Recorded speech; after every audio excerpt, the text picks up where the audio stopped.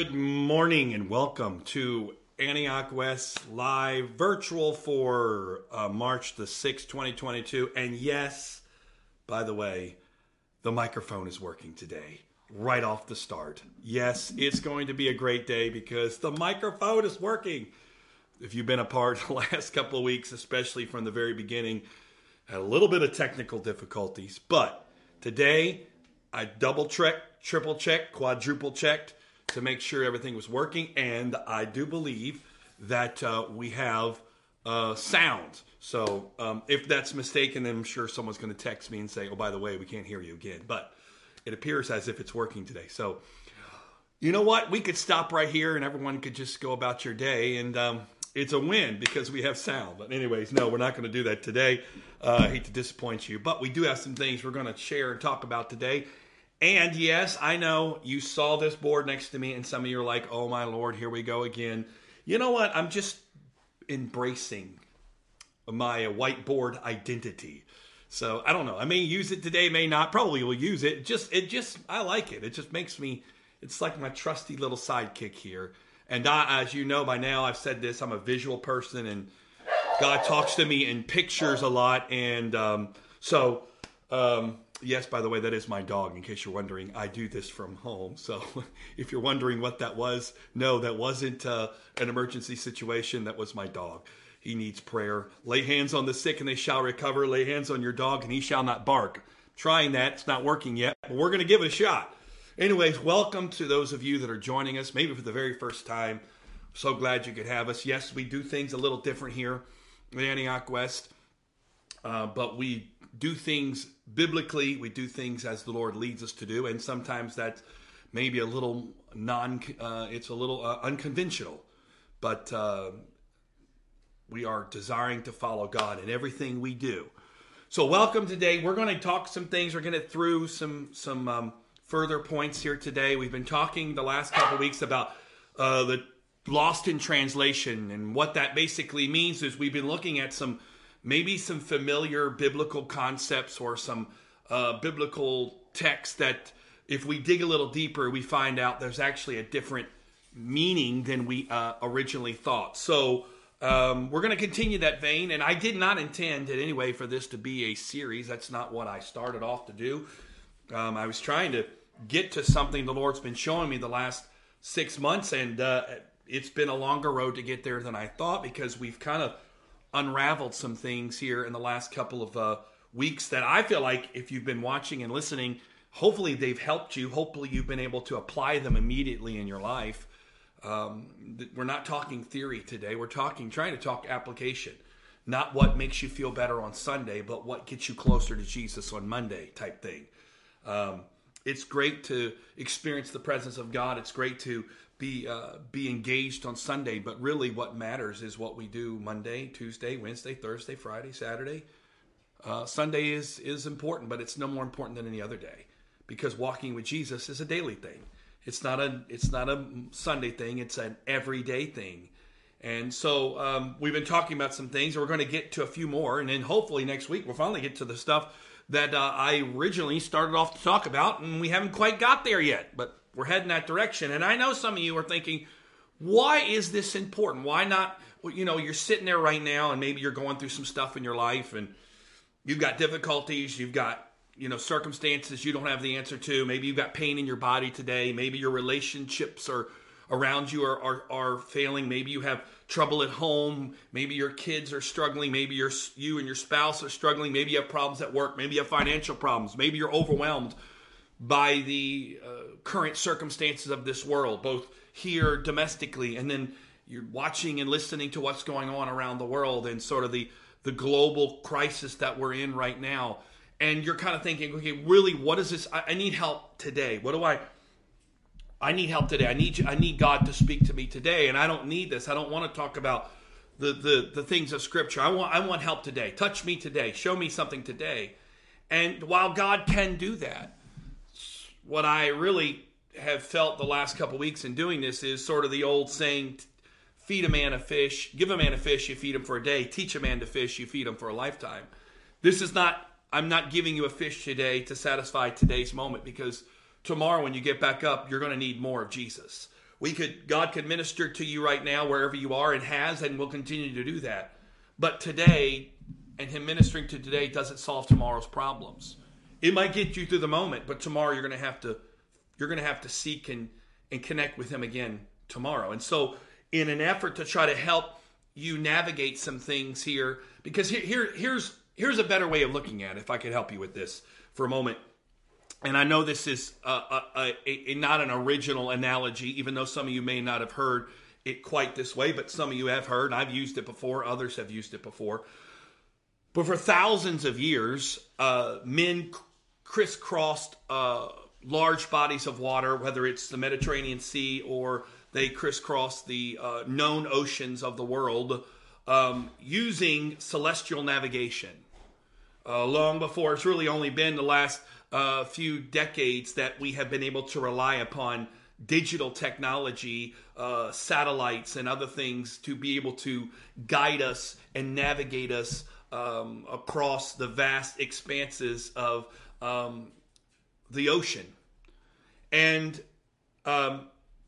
men did this for literally hundreds of years in the starting, in the great explorer days, starting like in the 1400s through the 1800s, where ships were crisscrossing the Atlantic and the Pacific and the Indian, searching and finding new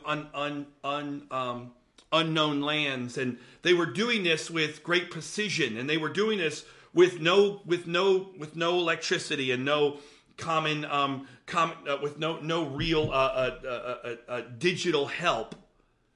In fact, they were doing this really in uncharted waters, right? They didn't even have a map to say, hey, there could be something here, or there could be something here. But they were using techniques that had been proven for literally hundreds, and in a lot of ways, more than hundreds, but thousands of years. And that was, they were using the stars. The stars are fixed. If we look tonight, you could probably look it up online right now. If you have access to a computer or right from your smartphone, you could Google what stars are visible tonight and what the position would be. And you could find right now online that tonight in the eastern sky, this star will be there. And in the western sky, this star will be there. And the northern sky and the southern sky. It will tell you the precise location of stars that will be visible to you. I have my favorite app on my phone.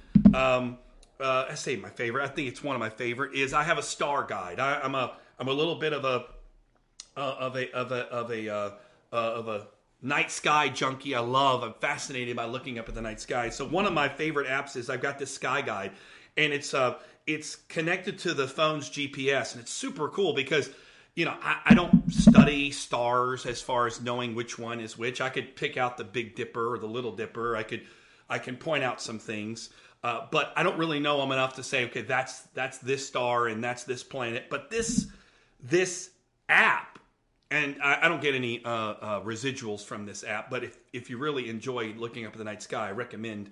I don't remember how much it costs, but if it's it's not going to break the bank, but it's worth whatever they charge. My Lord, it's probably $150 now, and some of you are like, oh my God, I can't do that. Gas is $4 a gallon. I don't know how much. I've had it for years, so when I bought it, it was like $2-3. So if it goes on there today and it's like $130, I didn't pay $130. But this app is super cool because at night I can go up and it's connected to the phone's GPS, so I can hold up the phone and I can move it around, and whatever direction I'm looking at, on my screen on my phone, it displays the night sky and tells me what stars I'm looking at. So I can go out there, I can look up and I can say, oh, there's Jupiter. Oh, there's Mars. There's Saturn, or there's this star, or there's that constellation. And it's fascinating, and I can see that. And it's amazing that technology is there, but the only way that technology works is not because of the great, breakdown of the phone, but it's really because the stars are that precise and that fixed that this phone can have a program that's built in it that knows on what night and where the stars are going to be. In fact, you can fast forward 1,000 years, and astronomers can tell you where a star is going to be on a certain date hundreds of years in the future. In fact, there's been some research done on the Star of Bethlehem, right? The star that appeared when Jesus was born. And some astronomers have gone back and dug through some things that have tried to piece together when that star appeared based off star charts and observations, and they've determined from their perspective when Jesus would have been born. And I'm not saying they're right or wrong, but we can go back and say on August the 3rd, 1542, what position was the Big Dipper? And you could go, well, the Big Dipper was in this precise location. You're like, what does this have to do with my life? You're not helping me here. I'm getting lost. Here's why. Because all of us are navigating uncharted waters. You cannot sit here, and I can't sit here today and determine what tomorrow holds. And in fact, the Bible says, take no thought for tomorrow. Tomorrow will bring its own challenges. You gotta take care of today. That was what the Bible says. You don't take thought for tomorrow. Tomorrow's going to bring its own challenges. You got to deal with today, because we're all dealing with uncharted waters, right? We don't know what's going to happen. We have plans. We have maybe dreams and hopes and visions, and maybe some of you want to get married, some of you want to have kids, and some of you want to see grandkids, and some of you want to be an empty nester, and some of you want to get married, some of you want to retire, some of you want a house, and some of you want a better house, and some of you want that car, and some of you want to go on that vacation, and some of you want to... We've got things right in our future that we hope to see one day, but we don't know. This morning, and this is not a morbid thing, but it's just facts. This morning, hundreds of people in this country didn't wake up. That was it for them. Their life was over with. Their plans and dreams and hopes and visions were done today. And I'm not talking about people in their 90s and 100s. I'm talking about, people that were in the 30s and 40s and 50s that didn't wake up today. We know that. We don't live that way. I'm not saying we walk around going, well, today I could die. But the Bible says it's appointed unto man once to die, and after that, the judgment. But we're charting these, we're navigating uncharted waters, right? You're charting, you got to go to work tomorrow. You got to be up at a certain time. You got to be at work at a certain time, or got to be at school at a certain time, or got to be at an event at a certain time. And so you have these benchmarks, but in reality, they're written in pencil, because at any moment they could be erased. If we haven't learned that in the last couple of years with COVID, the fluidity of life, we really have had our head under a rock, because in reality we've learned the fluidity of life and the ever-changing aspects of life, that at any moment things could change. I mean, the beginning of March 2020, my wife and I were moving into this home we're living in now, and not knowing that literally a week later things would change and the shutdown would occur. We were focusing on getting our family set up. We were living in boxes, and it changed in a moment. And we were sort of getting out of the last variant that kind of spiked, and here we are. Now we're dealing with this global crisis, and I went last night and filled up my SUV and almost had to look and find out which child I'm going to sell in order to pay for the gas. And I told my wife, I said, I might have to be, we might be pushing this car down the hill some days, because this was way too much money to put gas in this car. In reality, I've got an SUV, and it's a bigger gas tank, and the gas pump stopped at $100. He wouldn't let me put any more in. So I said, never done that before. Never had that happen. So that was quite a shock. And some of you are probably doing the same thing. And then you go to the store, and you're going to Walmart, you're going to your local grocery store, and you're seeing prices go up and up and up, and you're determining, what should we cut back on, right? We're dealing with uncharted water. So what does this have to do with lost in translation? Here's the point. The only thing in our life that is fixed, the only thing in our life is fixed, is Jesus Christ. The Bible says that he is the same yesterday, today, and forever, right? He never changes. He's consistent, constant, and always there. He's the same God 2,000 years ago as he is today, and he'll be the same God 2,000 years from now. He's constant, and because he is consistent and never changes, his word is consistent and never changes. Why do we know that? Because the Bible says in John chapter 1, in the beginning was the Word was with God, the Word was God. So we know God and his word are the same. There's a song that my kids like to listen to, and one of the lines in the song, I absolutely love this line. And the line is simple, and it says, "Don't tell me God is silent when your Bible is closed." I love that line. Don't tell me God's not talking when your Bible's closed. Don't tell me God's silent. God's not talking to me. God's not directing me. Don't tell me God's not silent when your Bible's closed. Because he's given us direction. He's given us encouragement. He's given us help in his word. He doesn't have to come and speak to you today for you to have hope. God don't have to come and give you a word today online and say, thus saith the Lord. God knows where you're at. He already told you, I'll be with you always. I know where you are. Even the very hair on your head, I know exactly how many. He said that in his word. But here's the problem. When we talk about lost in translation, why is this important? Because if we don't understand and we get error in our understanding of what something in the Bible is saying, then we're taking our direction off incorrect star charts. Right? For example, okay, so here you are in the middle of life's ocean, right? I knew I was going to use the whiteboard today. Play a good game of Pictionary.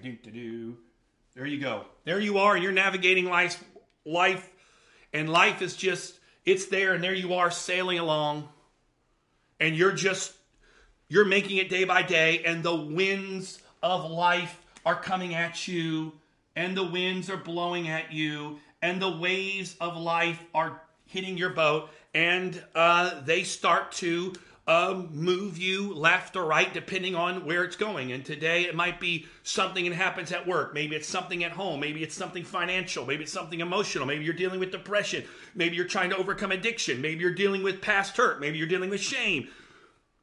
Things are blowing at your boat, right? That is moving you off course. So how do you navigate when you don't know where you're going? How do you navigate when you can't, when there's no chart to guide you? There's nothing that says, okay, tomorrow you're going to do this, and the next day you're going to do that. How do you do that? And the way they would do it, and this is the sort of the power of stars, is if you're here, and this is you, right? And you're trying to get somewhere, and you don't know where you are, you got to determine, okay, I don't know precisely where we are on this vast, uncharted, unmapped thing called life.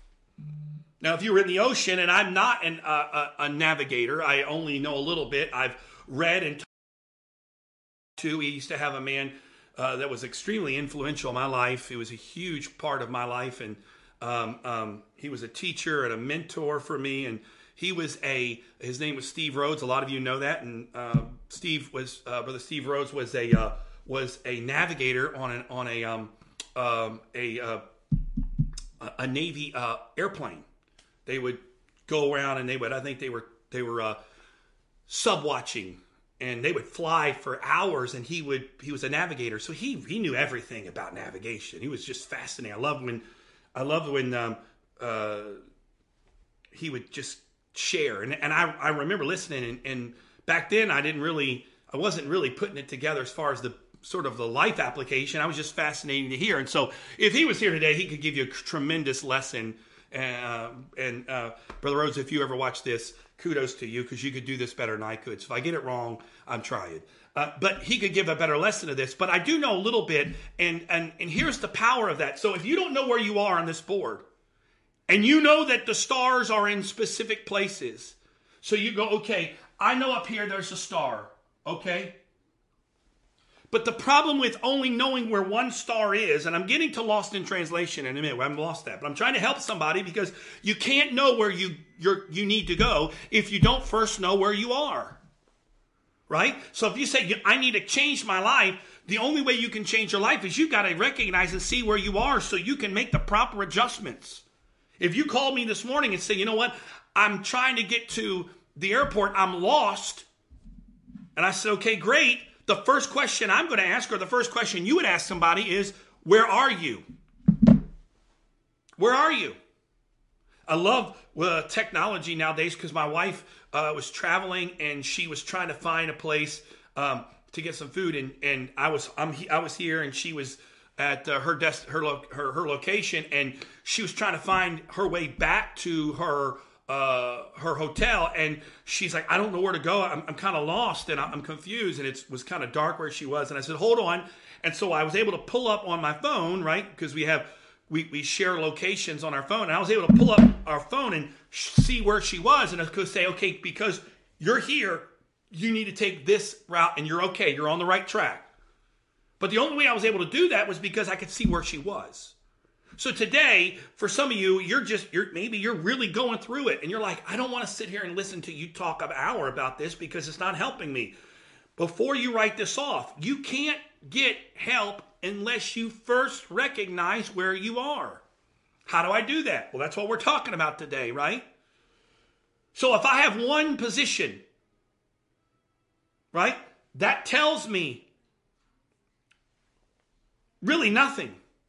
Because if there's a star here, and let's make it a little more, instead of a dot, we'll make it a star. It's a terrible star, but we'll make it anyways. Where am I?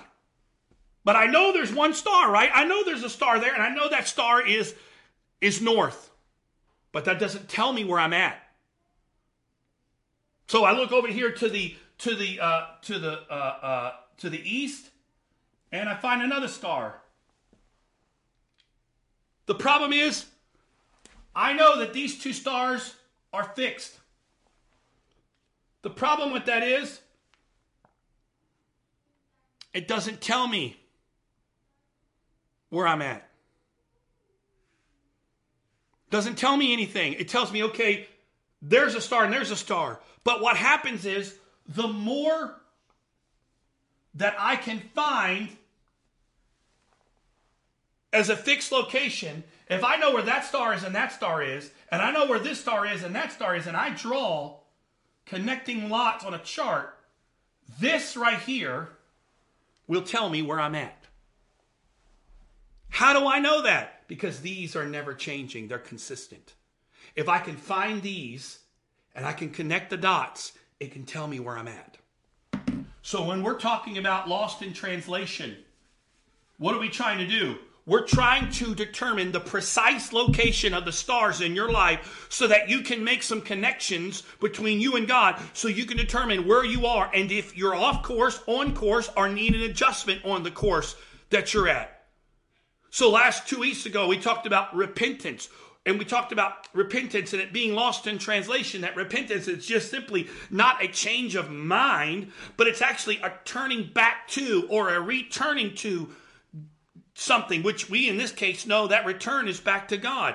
It's not just simply saying, I'm sorry, I want to change, but it's okay. Not only am I sorry and I need to change, but I need to get God back to the center of my life. I've gotten off course. That's important, right? Because if we don't do that, then we live in this sort of cycle of failure, forgiveness, failure, forgiveness, failure, forgiveness, failure, forgiveness. And we repeat the same thing over and over again. Because we are not truly following through with the entirety of repentance. And repentance isn't simply about changing my mind or admitting I'm sorry, I need to change. But it's about returning back or turning to Him. And we talked about that. And go back a couple weeks ago, we talked about that on the board. And then last week we talked about whose strength are you relying on?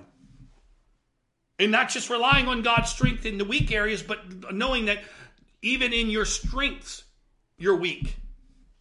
And we talked about that because it's important, because a lot of us, if things in our life are going good or we don't have any problems, we don't need God. No, we give God token. God, I need you. Oh, God, I love you. But it's token. Now, if we have areas of need and we have areas we don't know what the answer is, man, our need goes up, right? Oh, God, I need you. Lord, I need you. I've got to have you. I don't know what to do. And I said last week, I was in one of those moments not too long ago, and I'm praying, with as sincere as I know how to pray, and I'm like, God, I need you. I don't know what to do. God, I don't know what to do. I don't have the answer. I don't know what to do. I need you. And He asked me the question, if you knew what to do, would you still ask me? And at first it took me back a second, because I'm like, what do you mean? And He began to talk to me. He said, you come to me when you don't know what to do, but do you still come to me even when you think you know what to do, to ask me what I want you to do? Because sometimes, even though I think I know what to do, he wants me to do something different. So I have to learn, if I'm really going to be strong in him, I've got to be strong in my weak areas when I don't know what to do, but also have to be strong. I have to be strong in him when I think I know what to do and say, God, I don't know. Even though I think I know, I still don't know. So we're going to dig a little further in this because we talked about these things and these are huge in helping us.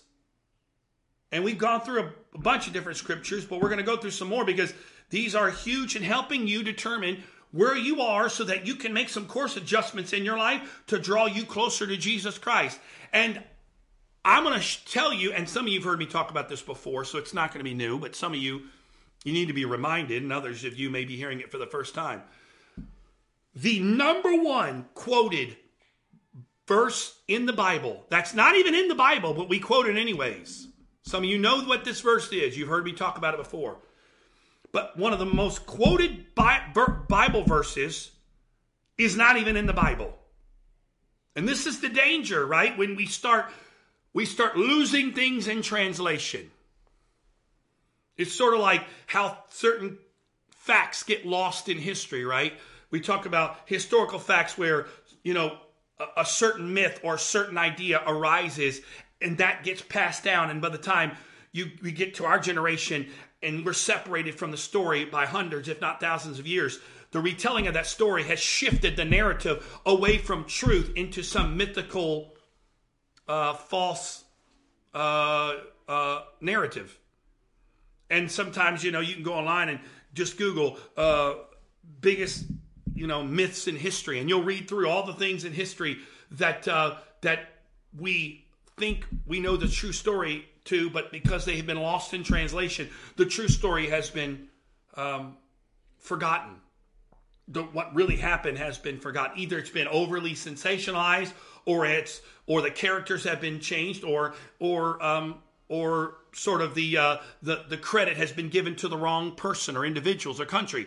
And so this is important, right? Because there is a verse of scripture that's not even the scripture, but people have repeated it so much that now people not only believe it's in the Bible, but have now put it in their life and actually hold God accountable to this, even though God never said this, and then also live their life based off the fact that this is really the way God thinks, and he doesn't even think this way.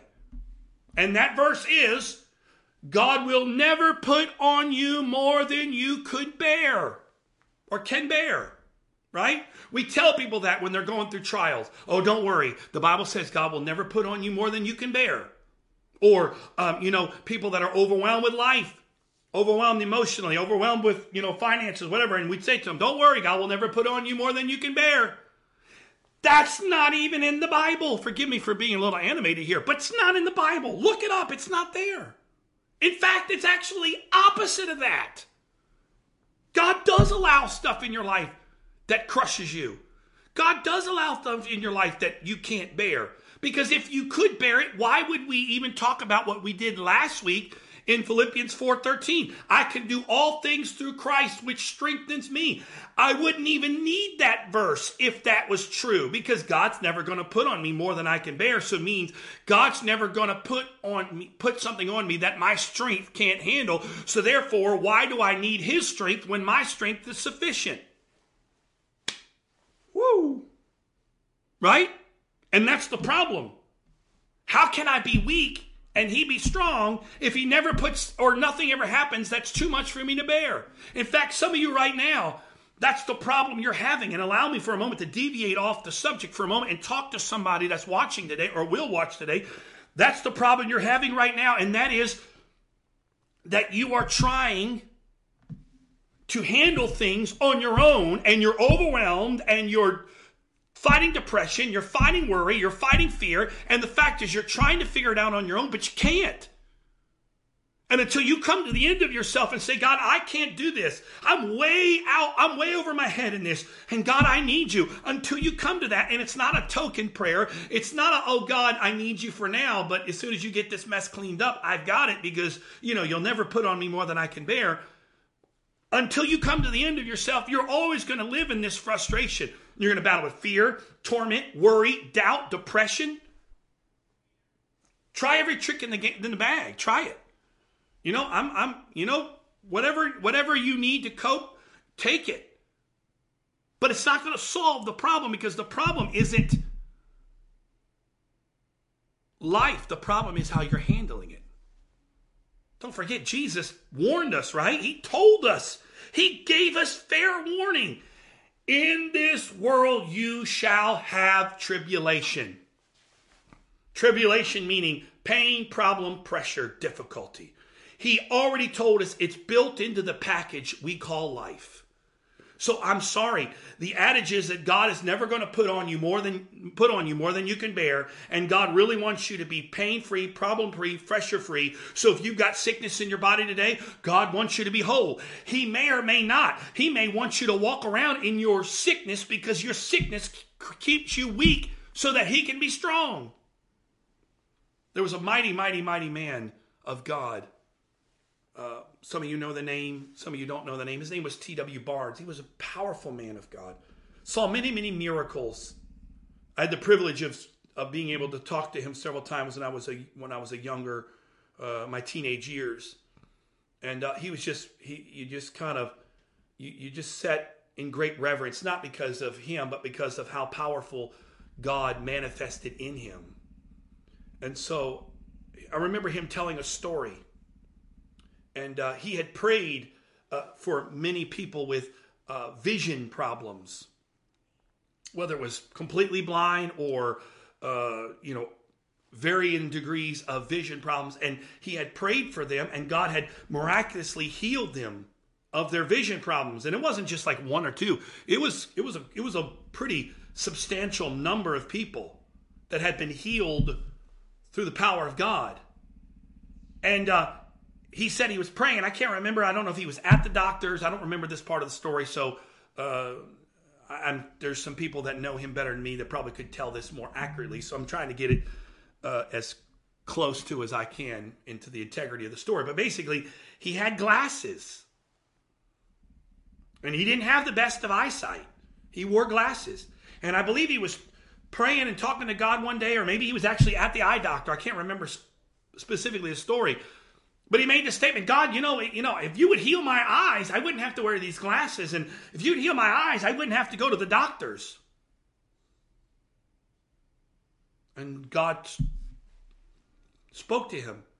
And he said, Tom, when you go and pray for somebody and I heal them of a vision problem, but they look at you and they see you have a vision problem, but you aren't healed, they're going to know you're not the healer, that I'm the healer. So I'm not going to heal your eyes. I'm not going to fix your vision. Because if I healed your eyes and fix your vision, people are going to think you're the healer, not me.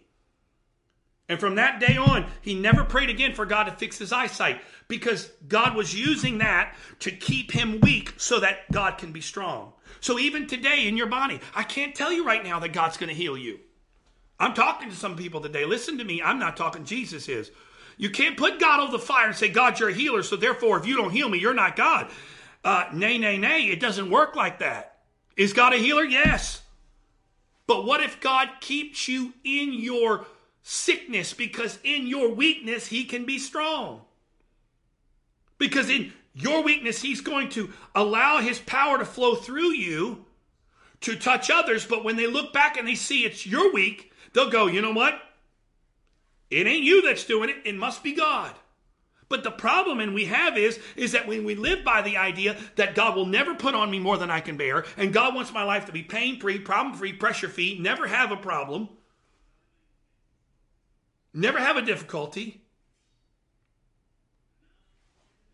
that's not even reality. In fact, God, in a lot of ways, is doing the opposite in your life, and that's why some of you are frustrated, because you're holding God to a standard by which he never promised. In this world you shall have tribulations, but be of good cheer. Why? Because I've overcome the world.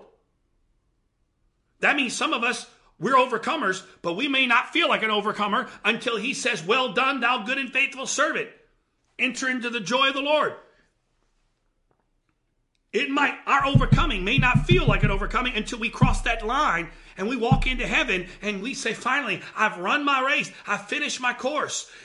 I may not feel like an overcomer, meaning I may always struggle with my finances. I may always struggle with certain aspects. I may always struggle with pain in my body. I may never have the life that I want or others may have. But he never promised me that. He promised me I'd be an overcomer in him. In him. Why this is important? Because some of you right now are frustrated. And you're struggling with God and your relationship with God. You're struggling with life, and you're being sucked down the dark hole of Instagram and Facebook and social media, where everybody's life looks so perfect. Where things in life, I just came across the other day. I was goofing around. My kids and I were sitting watching some funny videos on YouTube, and one of the videos that popped up said, how did it say? HGTV disaster, whatever it is. So my kids and we've watched the shows, where they go in and they remodel someone's house, and they go in and I won't name the show because I don't want to throw that show under the bus in case it's your favorite show. But they talked about this couple signed up to be on the show, and they had this TV show come and do the remodeling on their home. And it wasn't free. They paid for it. They had to put up all the money. And when it was all said and done, they sued the TV show because they said, basically, you used our home as a TV stage, that the things they were told to say were staged, that all the stuff that was happening was scripted out. And it was billed as, reality TV. This couple's getting a dream home. And they said it wasn't a dream. It was a nightmare. And in the end, they had problems with electrical and problems with plumbing and problems with their house, and it was falling apart. But when you watch the episode on TV, it looks so perfect. It'd be awesome to have a house like that. I'm not knocking watching those shows. That's not the point I'm making. The point I'm making is that we look around and we see what we appear to be a life better than us, and then we hold God accountable to that. God, why isn't my life? And especially, can I talk for a moment? This is even more of a problem in younger generations. If you're 40 and under, and you're watching right now, you're facing this every day. They call them Instagram influencers or social media influencers because they're influencing people's lives, and they're influencing people's lives, but they're not selling reality. And I'm not bashing social media. I'm not getting on the social media anti-social media bandwagon. But the problem with that is that we can't separate social media from Jesus. Because we think God is about trying to make our life look like that person we're following, where we can hashtag the blessed life because we're blessed. And we're sitting there right now this morning and we're in pain. Life's not going the way we thought it would be. We're struggling. We're dealing with fear. We're dealing with all these things. And we're going, God, you said. And God goes, no, I didn't. No, I didn't. No, I didn't. Let me ask you this. Why did he promise peace if we were never going to face uncertainty, fear, torment? Peace is the antidote to those things, right? Peace is the antidote to worry, fear. Right? He gave us peace because he knew there would be fear and worry. Why is faith so important? Because he knew there were some things we're going to have to believe for even though we haven't seen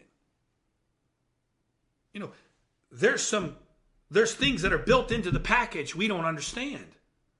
So when we say, see, God will never put on you more than you can bear, it's in the Bible, right there. It says in the Bible, great, show me. It's not in there. We're going to get to in just a moment what verse they're using and what the real meaning of that verse is, but that's what they said. So you're sitting there this morning going, see, God, you said you would never put on me more than I can bear, but God, I'm reaching my limit. And he goes, oh, you're reaching your limit? Oh, good. Here, let me pour a little more on you tomorrow.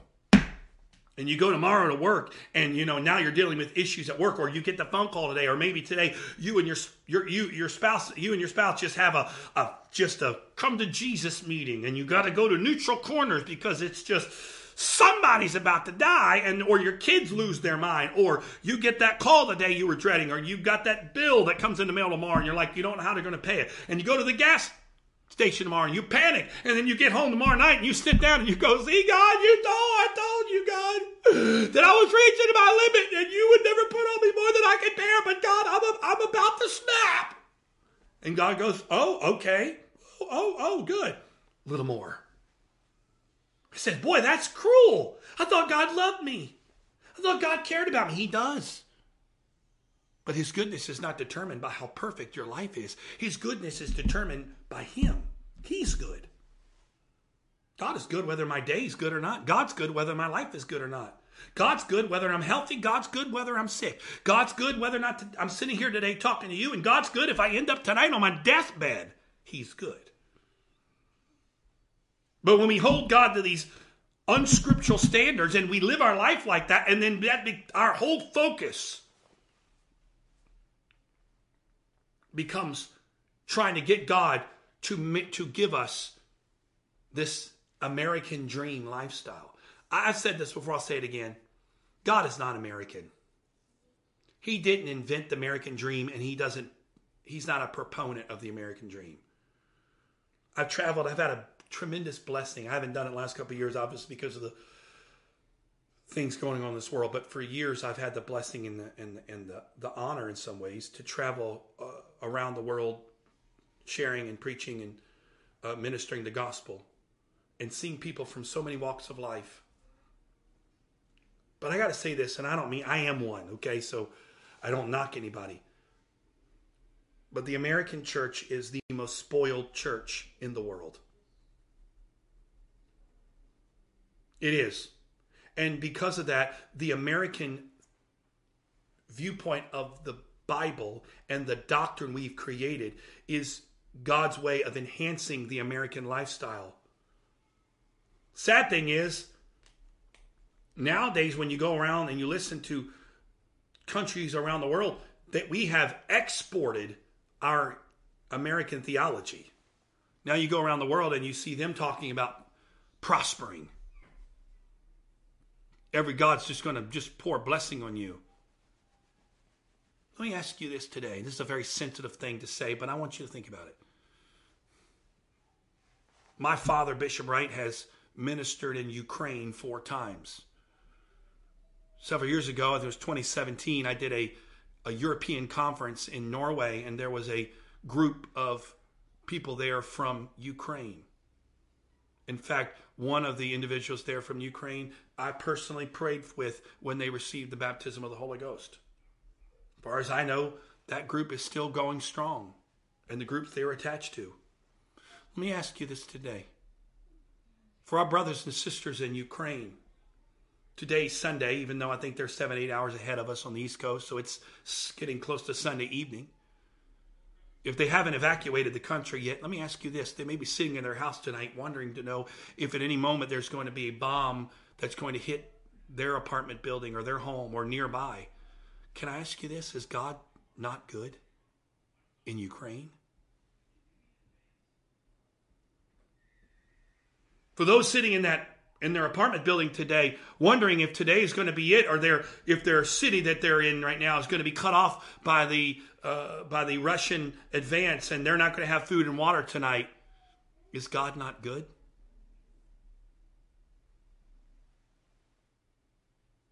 Is God not good? There's a song we used to sing, and my wife and I started singing it the other day, and I stopped. And I said, man, we sung that song when I was a kid for years, and I don't think anyone ever realized what we were singing. There's a song that says, let me see, I remember, I got to jump in the middle. It's, I'll trade sunshine for rain, laughter for pain. That's what I'd be willing to do.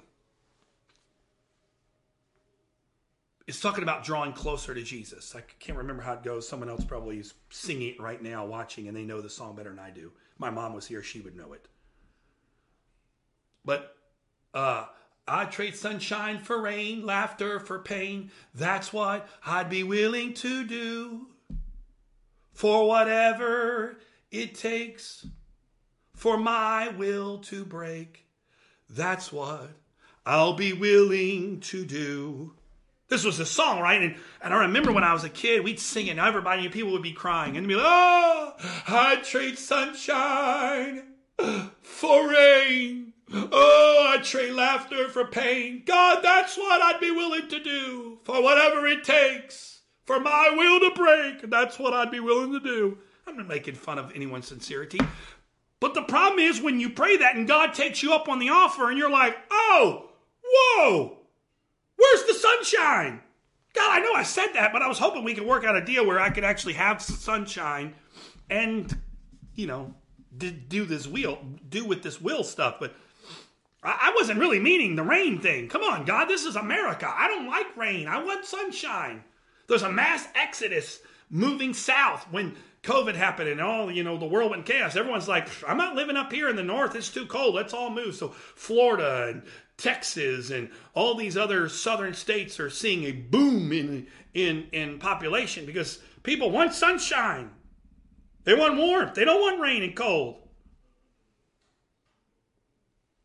They've done research. The amount of depression that people deal with in the Northeast and New England because of the inconsistency of gray days where they don't see the sun. Everyone's like, I'm going south because I'll trade sunshine for rain. I don't want rain. I want sunshine, right? And then the other one, I'll trade laughter for pain, God. As long as you heal me within 10 minutes of the pain. You see what I'm saying? Some of you could completely some of you could go to bed tonight in peace. I know I've been all over the map today, but Jesus has been talking. I'm never going to get through the rest of these. I was intending to do 3 different ones today, and I barely got off the first one. This could be a 12-part series by the time we're done. Some of you could go to bed today in complete peace. Some of you could go to bed tonight in absolute peace. You could fall asleep in such a beautiful spirit of peace, and not one thing in your life has to change today. Not one circumstance in your life has to change. You don't have to the pain doesn't have to go away. The problems don't have to go away. The pressures of life don't have to go away. And you could go to bed in peace. If you would just turn to Him because it's Him, not because you're expecting Him to change things. That's ultimately. That's why it's important to understand that if He's putting more on you than you can bear, He's not punishing you. What do you do with your, my wife and I were talking about the other day, it was like, it's amazing how much we've learned about God by parenting. Because in reality, you learn more about God through parenting than you do through marriage. Because collectively, we're the bride of Christ. Individually, we're children. We're the children of God individually. And God deals with a lot of us individually, even though collectively you are the bride of Christ. And now we know the relationship I have with my wife is not the same I have with my kids. I don't really tell my wife no. Right? I'm trying to be a wise husband. I don't deal with my wife. I don't send her up to her room. That's enough, Kate. To your room. Think about it. Change your attitude. Wouldn't go so well for me. My wife's an amazing person, but I don't think she would like it if I said, you know what, young lady, you talk to me like that again, and you and I are going to go upstairs, and I'm putting you in your room until you change your attitude. She'd be like, excuse me? Right? Because it's a different relationship. There's things that my wife and I have that I don't have with my children. My kids always get mad. Because they say, Dad, if we ask you for something, you always say no. But if Mom asks for something, you do it immediately. I'm like, you're right.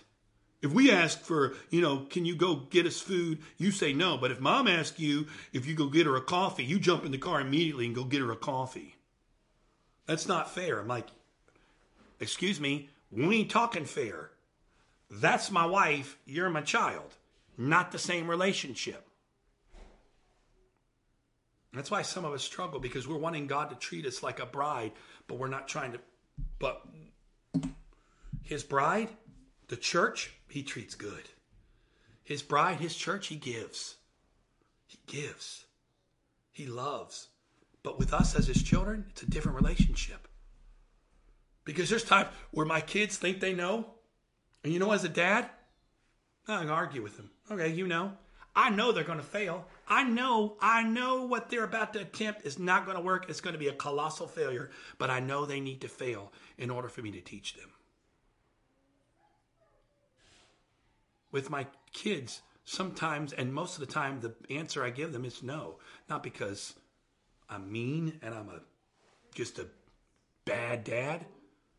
I say no because I'm a good dad. No, Noah, you don't need ice cream for dinner. Even though Noah thinks ice cream for dinner would be the best thing going. Dad, can I just have ice cream for dinner? No. We go to Chick-fil-A. Dad, can I have a milkshake? No. Why? Because if you have a milkshake, you won't eat your food. But Dad, it's not fair, Dad. I want milkshake with it. No, Noah. You know what? And this is the one that doesn't like it all. You know, actually, Noah, you have some water. Because if you have water, you're going to eat your nuggets. If you have soda or a milkshake, you won't eat. Boy, I mean, you would think I was literally asking him, devastating his life. But we do the same thing to God. God, can I have a milkshake today? No. God, it's not fair. God, can I have ice cream today? No. It's not fair. Johnny got ice cream and Sally got ice cream, but I'm not getting ice cream. And God's going, because it's not good for you. It doesn't help you. My son has got a retainer in his mouth that's helping his teeth stay at a certain place because he has other teeth that are trying to come in, so he has to wear this retainer. And because he has to wear this retainer, he can't eat a lot of the candy that he once liked. And he hates it. And he went to school, and, Valentine's Day at school, they gave away all this candy. And he was, he's a 9-year-old boy. That's all I need to say about that, right? Anybody that has raised a little boy or knows anything about boys, 9-year little old boys are good, but they are mischievous. And so he came home and we noticed was something a little weird the way he was acting, and started digging around and realized my man had snuck candy home from Valentine's Day that he knew he wasn't supposed to have. And we had to take it. It's like, you can't have this, bud. But why? My classmates got to have it and they got to eat it. And I'm like, you know what? But you have a retainer. If you eat that, it's going to break the retainer. And you're going to mess up your teeth. So you can't have it. He didn't understand. I think he understood it, but he didn't like it. And he didn't really understand that. Why is everybody else? But see, we understand that as adults looking at kids. We know kids. Every time you go to the grocery store, you ever want to know what this is like? You want to know what we look like to God? Just take some kids to Walmart, especially if they're hungry. Every aisle. Every aisle they see something stuff they don't even like. Every aisle they'll ask for something. Can we get this? Can we get Google this? Good. Can we get, what promise we'll eat this? And next thing you know, if you're not careful, every aisle you bought things you'll never eat. They'll just sit on the shelf. But the kids had to have them because that's what they want. And we want God to do the same thing. God, but I want this. And God, I want that. And can I have this? And God's like, no. And but God, you're so mean. No, I know what's best for you. But in reality, here's the portion of that scripture we talk about. It said, God will never put on you more than you bear. This is where that scripture, where that thought comes from, but that's not what it means. 1 Corinthians 10, verse 12 says this, therefore let him who thinks he stands take heed lest he fall. Okay, that's powerful. Don't think you're just all that in a bag of chips, because the moment you start doing that, you're going to fall. I'm great because he's great. Great is he that's in me, not because Joel Wright's great. Joel Wright is not great. Joel Wright is he's a piece of work. He needs a lot of Jesus. If you see greatness in me, it's because of him. But verse 13, no temptation. This is powerful, and I'm finishing with this because someone needs to hear this. No temptation has overtaken you except such as in common to man. But God is faithful, who will not allow you to be tempted beyond your ability, but with the temptation will also make a way of escape that you may be able to bear it. Meaning, those of you today, all of us struggle with temptation. This is the part that's lost in translation. Now, we talked about the fact that in lost in translation, God will never put on you more than you can bear. And, okay, there's truth to that. But it's not the truth we think. If he puts on us more than we can bear, what he's really, oh, I'm sorry, here a second. This is what happens when you try to do multiple things as the producer and director. The thing God's really saying in that verse is this, that every one of us is going to face some moment of temptation. Now, it may not be the temptation we all think, it may not be sexual temptation or addictive temptation. It may be temptation to be in control, temptation to have a bad attitude, temptation along the way. It may not always be this, temptation of immorality. We often think of temptation as sort of the forbidden fruit, holding the apple. Hello, take a piece of the apple. A lot of times temptation is a lot more subtle than that. Temptation may be your order at McDonald's was wrong. And the temptation is to have an attitude and go in and chew somebody out. How incompetent are you? Not showing Christ-like character, but going in and going, how dare you?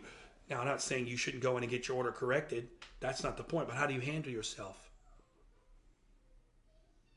Or the temptation maybe tomorrow you go to work and you get accused of doing something at work that you didn't do. The boss calls you in the office and you want to defend yourself and go, that wasn't me.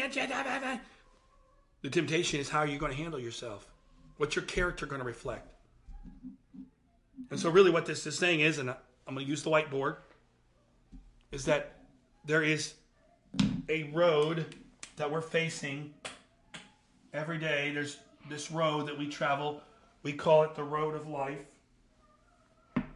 And the road of life, and I don't have yellow, so I'll have to use orange markers here. So forgive me here. I know it's not accurate. But we're traveling the road of life. And somewhere in that road, there becomes a place and a place we want to avoid.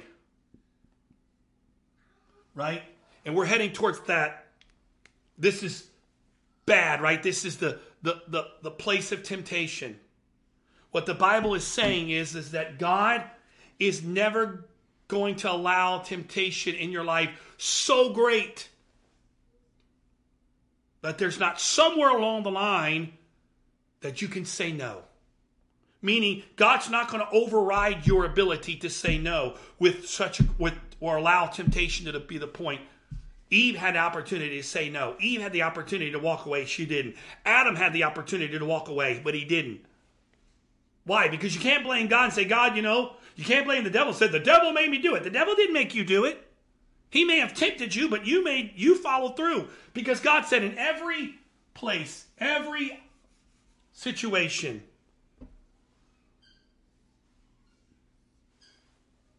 I'm going to make an exit ramp.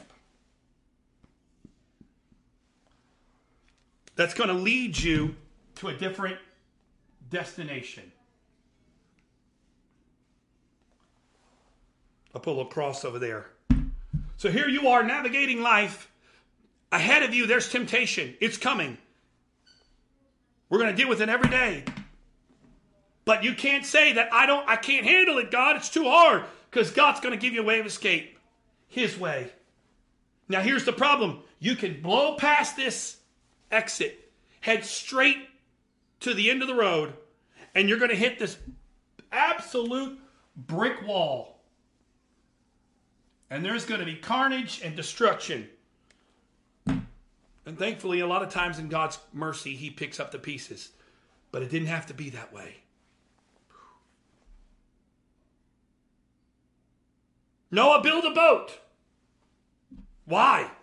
Because there's rain coming.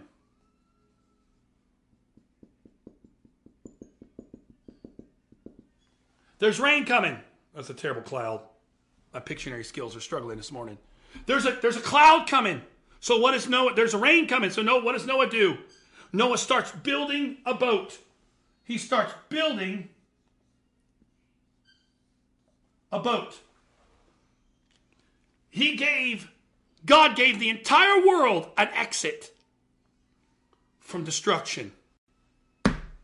For 120 years, Noah said and repeated consistently, take the exit ramp, take the exit ramp, take the exit ramp. Road out ahead. There's no road anymore. This road is coming to an end. There's going to be nothing but destruction. God's going to destroy the whole thing if you keep traveling. But mankind was so set in its ways, so pulled away with its own lust and own desire, they didn't take the exit, even though God had created an exit and escape. So when it finally happened, and this entire world's population missed the exit and went straight ahead, when God shut the door, nobody on earth could say, but God, it's not fair. Because God gave them a door. Right there. But they didn't take it. God, some of you right now, the Spirit of God is knocking on your heart today.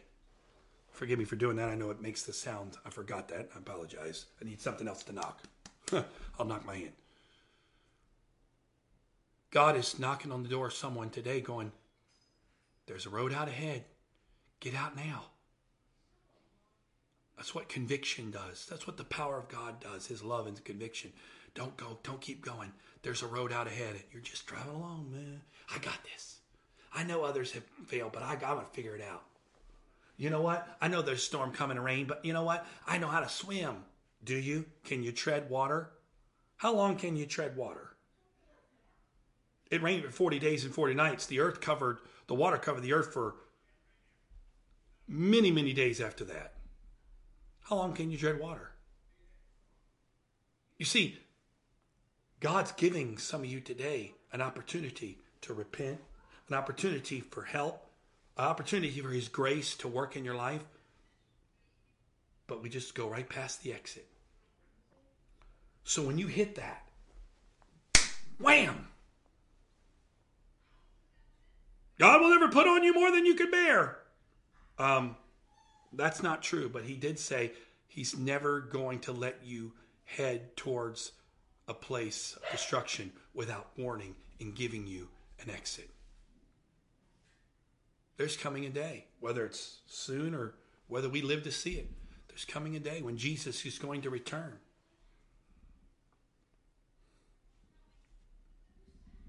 But he's showing us now there's an exit. What's that exit plan? It's his church. Being in his church, being a part of his body. That's the exit. Some of you right now that are dealing with addiction, you're dealing with immorality or other stuff, whatever it is. The next time you're in a situation where the cravings and the urging is starting to creep up, God's going to be tapping on you going, hey, psst, I can help. When you're sitting there looking at that bottle again, ready to take another drink, God's going to be going, psst, just ask me for help. I'm going to help you. The next time you go to Chick-fil-A and they don't get your order right, and you want to go ring somebody a new one, how dare you mess up on my fries and my chicken sandwich? That voice is going to go, psst. Remember to handle this like me. Remember, handle this like me. And you can go, okay, God, let me reflect who you are. Or you can go in there going, how dare you? How in the world did you get my chicken sandwich wrong? You had an opportunity. The other day we went to Burger King down by my house and they just completely messed up the order. It was a train wreck. And I didn't have the best of attitudes. I was tired. I didn't feel like doing it. And I was just, I was struggling. And I pulled around in the parking lot and I put my car in park and I was about to go say, you guys seriously can't get anything right. And I felt that little knocking. Hey. Doesn't have to be this way. Don't handle it this way. And I got out of my car and I shut my truck door and I was like, okay, man, who in there is about to get like the talking to of their life? Come on, folks. It's not like we're in here saving lives. You're in here making burgers and hamburgers and chicken nuggets and mozzarella sticks and french fries. It ain't like we're in here trying to solve cancer. Somebody's about to get a talking to. But between that car and that door to go into Burger King, thankfully God was like, woohoo, Joel. Hello, over here, buddy. Thankfully, that day, I didn't do this every day, but that day, I took the exit ramp. I walked in there and I was very kind and very gentle, and I said, excuse me. I said, I think there was a mistake made on my order, and is there any way possible that someone could help me? And they said, sure. And the guy came back, the manager came up to me, and he brought this bag. And he said, sir, not only is your right order in here, but we've actually added some more stuff in here because we're so appreciative of your attitude. We're so sorry that we messed up your food, but your attitude, it really was nice to, you had such a good attitude about it. We really appreciate it. We've given you some more food. Now, it doesn't happen all the time, and I'm not saying it will happen again. And I didn't have a good attitude to get free food. I had a good attitude because that's what Jesus wanted me to have. So tomorrow when you're navigating, or the rest of the day when you're navigating the rest of your day, you're going to find some exit ramps that you're going to see before things happen. They may not always be so blatant. They may be subtle, but there are going to be exit ramps along the way. The question is, are you going to take them or are you going to keep going? There's exit ramps coming. Take it. There's going to be exit ramps that are going to diffuse situations. There are going to be exit ramps where you're going to be able to forgive before even holding on to a grudge. There's going to be exit ramps when you're done wrong today and you want to have revenge, but the moment you get done wrong, the exit ramp of forgiveness is going to spring open going, hey, take this road. It's better for you. Tomorrow you might face another circumstance and another exit ramp is going to pop up. Hey, take the exit. This road ends if you keep going. The question is, are you going to hear the call of his voice? Are you going to hear the pricking of the Spirit of God in your heart that you can take the exit ramp? The choice is yours today. Father, I thank you. Only you know, God, I say this so often, but only you know that I really did not come on here with the intent of saying 90% of what was said today, but you have spoken. I have felt your Spirit speak. I have felt the moving of your Spirit. And so, Father, today I pray that the word that has been spoken will find lodging in hearts and minds and lives today. We cannot do this without you. And Father, I can see so many of us are dealing with frustration and struggle and difficulty, and life is not going the way we think it should be going. But Lord, there's peace, even in the midst of our circumstances, because we know that you are greater than our circumstances. You never promised prosperity. You never promised problem-free, pressure-free life. You promised that you would overcome. And if we would walk in you, we can overcome. Not because our life changes, but because when we're in you, it doesn't matter. If we have you, nothing else matters. We just want you.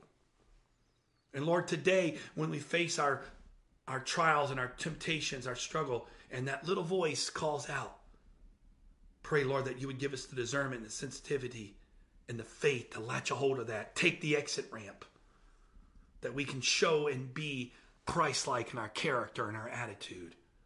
We come closer to you. We can reflect what it means to be truly disciples of you. In Jesus' name. In Jesus' name. In Jesus' name. God bless you. Thank you for watching. As always, I hope you come back and see us again next time. And in Jesus' name, something that was said today will challenge you to grow closer to him and walk in Christ-like character as you grow closer to him. In Jesus' name.